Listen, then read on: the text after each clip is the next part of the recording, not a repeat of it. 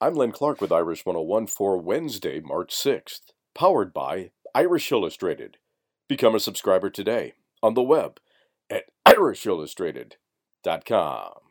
There has been an addition to the Notre Dame 2022 football schedule. First-time opponent Marshall has been added to the schedule for a September 10th game of that year. The game will be held at Notre Dame Stadium 1 week after the Irish open up the season in Columbus against Ohio State. No practice schedule for the Notre Dame football team today. The Irish are back on the practice field tomorrow morning at 7:45 a.m. Eastern Time.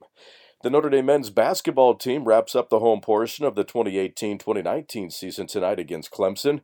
The Irish are 13-16 overall and 3-13 in conference play, while Clemson is 17-12 and 7-9 in the ACC. The tip at 9 o'clock Eastern Time.